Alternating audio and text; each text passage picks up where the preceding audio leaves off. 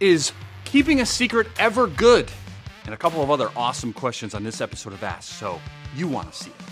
Hey everyone, welcome back. I'm Pastor Jamie. We're at Cornerstone Church, and this is Ask, where you can ask questions. You just go to cornerstonebv.org, media page, drop down, you put in the Ask, you leave your name or don't. And hopefully we'll see your question on an upcoming episode. We definitely need them. So if you have a question about Bible, faith, or life, give it to us. So the first one this week is, was Jesus separated from God the whole time he was in the grave, and did he actually spend some time in hell? Well, let me answer it simply first. On the cross, Jesus experienced hell, meaning separation from his Father, because he became sin. But on that cross, he was the accepted blood sacrifice for us who believe in him. But before giving up his spirit, Jesus said, "It is finished, it is complete." You see, the death of Jesus was the end of it, and he did not spend any more time in hell or separated from God. We are given little information, though, about those 3 days, and people were very curious about it. But what we do know is he said to the thief on the cross next to him, "Today you will be with me in paradise." One passage gets used for this a lot is in 1 Peter 3, where Jesus is said to have proclaimed victory and judgment over the spirits in hell.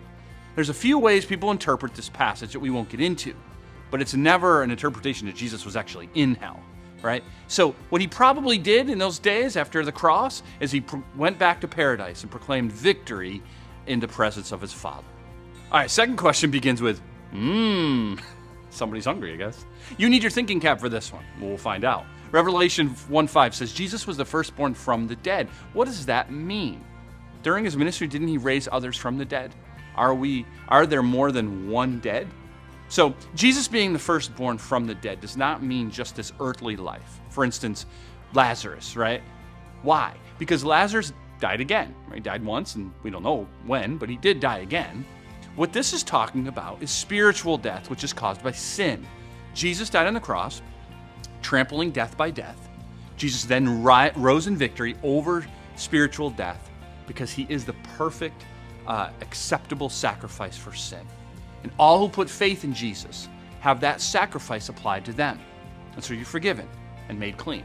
Therefore, we also, because we're clean and forgiven, we rise to new life. He's the firstborn, and we all by faith are able to rise because he paved the way for us. Third question, is it okay to keep a secret from someone in order to spare them from worry? Well, first, yeah, secrets meant to keep someone from harm are not only okay, but they're often wise. Like, everyone does not have to know everything, and it's often better for us to not know something that might bring us undue harm or worry. Revealing information sometimes to someone also might harm us or someone else, like gossip or slander.